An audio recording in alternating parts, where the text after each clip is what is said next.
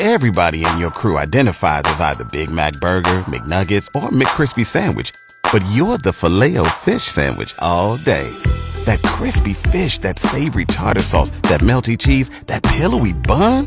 Yeah, you get it.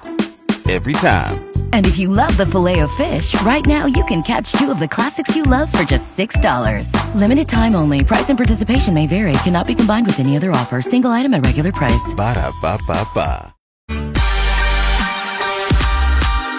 Nobody covers your team like our team. This is the Sports Cage on the mighty 620 CKRM. 4:34 on a Hump Day Wednesday. Sean Pleisinger with Ryan McNally.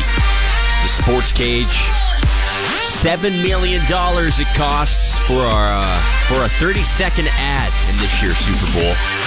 And Farhan Lalji from TSN, he's joining us now from Las Vegas, Nevada. Farhan, that is $233,000 per second. Can you believe that? It's only getting bigger every year, it seems like. Yeah, it's almost the same rate as it is to be on your show, isn't it? No, it's pretty close. It's not quite there yet. Farhan, it's National Girls and Women in Sports Day today. Who first comes to mind when you think of the women in your life in the sports scene? Well, first of all, I mean, not necessarily in my life, but somebody you think about in terms of the impact they made on Canadian sports was Christine Sinclair, right? I mean, she represented the Maple Leafs so well for so long and played the game at the highest level and arguably the best in the world to ever do it. So when you think about her in her final year here, it was pretty cool to kind of watch that play out. As far as home, it's a cool time to be, my daughter, right? I mean, at this age where there's just so many opportunities. She's 11 years old and she's starting to get into basketball and volleyball a little more seriously. And I'm going to take her down to the Seattle Storm game when the women's basketball season opens up in the WNBA, and get her to meet Tia Nurse and just to have these kind of role models, right? I think it's such a cool time to be a woman in sports just because of all the opportunities that are out there. Is that your daughter's favorite sport, basketball, or is she kind of feeling out the waters, if you will, kind of choosing which sport she's leaning towards? See, my daughter doesn't really love me, and the reason for that is that she got into horseback riding. Oh. So that's been kind of the bane of my existence up until now. So we had a couple of horses. I remember sold this one of them, and yeah. I'm hoping that we can eventually move on from the other, and she can transition more into basketball and volleyball. So those two sports are a little more new to her. She's been in them for a couple of years. She enjoys them, but before she wasn't showing a lot of daddy love with all the horse stuff. What do you got against horses, Farhan Lalji? Well, come on. The cost, my friend. The cost. Yeah, I know. It's insane. It costs a lot to do anything. I love watching her on a horse, but holy cow.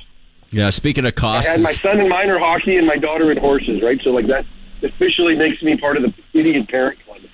Yeah, there's no doubt. Speaking of costs and stuff, Farhan.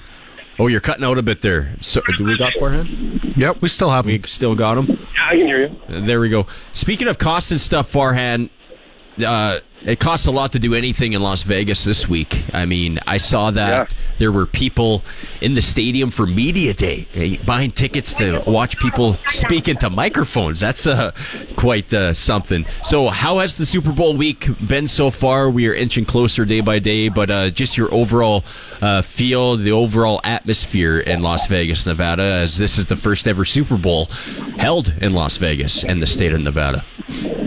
Yeah, and that generally the second biggest party on any Super Bowl weekend happens in Las Vegas, right? Everybody migrates here if you're not going to the main city. So there's certainly a lot of people here. There's a lot of events and activity.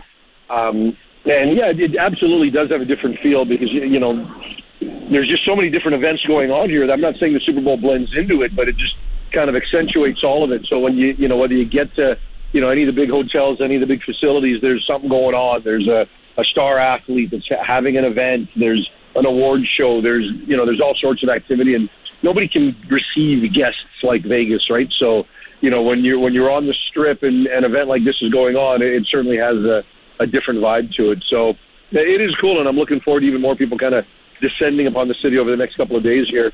When you get to Thursday or Friday, that's when Super Bowl week really gets going. So it's busy now, but it's only going to get busier. Yeah, and I'm just curious, this might be a creepy question, but what hotel are you staying at in Vegas? Are you staying on the Strip, or are you staying outside of, Paradise, Nevada? We're just off the Strip, like a block behind, at a Marriott. So right. We're pretty close to like the MGM or the Park MGM, the MGM Grand, kind of that part of the Strip. So we certainly have access to it. I'm right now. I stepped out of Hell's Kitchen, the restaurant, the Gordon Ramsay restaurant. We're having a team meal. I stepped out of that just to do this. So that's right here at Caesar's Palace. So we kind of have access to everything. And the team resorts are a little bit farther out. Right, they're obviously off the Strip. But down here, there's just a lot of activity going on for sure. This is Farhan Lalji on the Western Pizza Hotline. So, Farhan, what stuck out in Media Day? Anything come to mind when it comes to all those conversations happening on Media Day a few days ago? The funny thing with Media Day is it's changed so much. They don't even call it Media Day anymore. It's just NFL opening night. And, before you didn't have 23,000 fans. Now you've got that.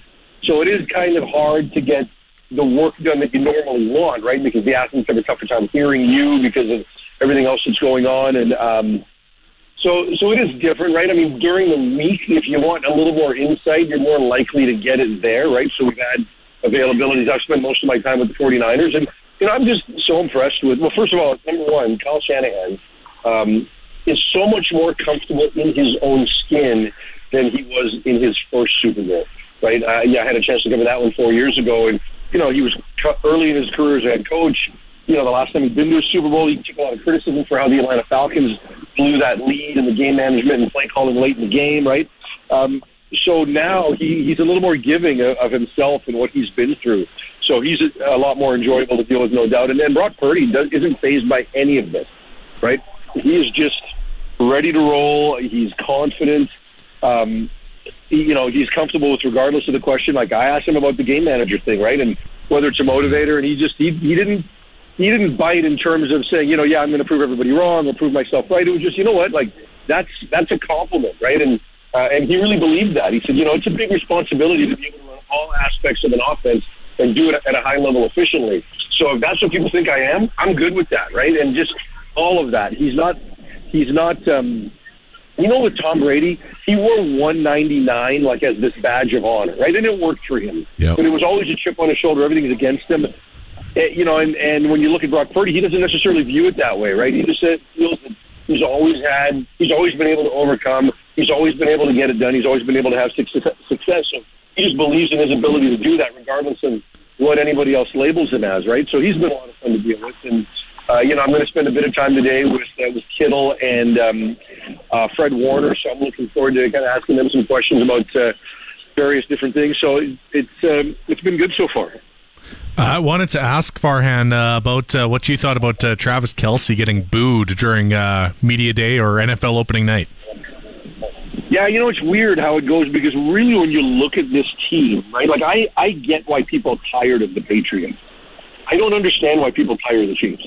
And, so all of a sudden they're getting that much more attention because of the Taylor Swift stuff. So now all of a sudden they're the bad guys, right? And if you look at Patrick Mahomes, he had one moment this year in the Buffalo game when he was really critical after the game of the officiating on the Kadarius Toney call and all of that. Now all of a sudden he's a whiner. And that's not who he is. He's a pretty engaging guy. He's willing to be accountable and own mistakes and things like that. Like, I just don't view him that way as a guy that's covered him closely and been involved in most of those things. He had one slip up, now he's a bad guy, right? And, with Kelce, all of a sudden he's got, one of the most, popular, famous women on the planet on his arm. Now he's a bad guy. Like, really? So it's interesting how fast that narrative has turned. It felt like it took a lot longer for it to happen to the Patriots. And the Patriots had Bill Belichick. Like, they, of course you should hate that, right? Because there's nothing there to enjoy, right? He's just not fun to listen to or to be around. So, Brady was great, though. But, nonetheless, it's such a different team. Whereas you look at Andy Reid and these guys, they savor it, they enjoy it. They're a lot of fun to listen to. So I'm surprised it's kind of gone the way it has. But I guess there's some fatigue, and when teams have a lot of success, you tend to stop liking them really quickly. And and I don't know if there's Taylor Swift envy or not in all of it. I don't get it, but that's how people feel. Hey, Farhan, on Friday, we'll dive more into the meat and potatoes of the game, maybe get a prediction from you and a whole lot more from the Super Bowl. Until then, have yourself a good rest of the week in Las Vegas, Nevada. Yeah, and you know what? Hey, just on the CFL side, Riders are the most improved team in the league over the last 48 hours. Jeremy O'Day's done a really, really good job. Not surprised because I knew a lot of people wanted to play for Corey Mace, but a lot of interesting moves in free agency, and the Riders have done really well by them. Yeah, and maybe some more moves to come within the next 48 hours from now until the next time we talk. So we'll definitely dive into more CFL stuff on Friday as well. Have a good night, Farhan. Take care, bud. It's Farhan Lalji from TSN on the Western Pizza Hotline. He's in Las Vegas, Nevada. Just got out of Hell's Kitchen, and he's going to be meeting up with George Kittle later on tonight. We're going to take a break, and our Where Are They Now Wednesday feature with Sam Ruop is on the way next. You are listening to the Sports Cage for the Connexus Arts Center. It's 444 on 620 CKRM.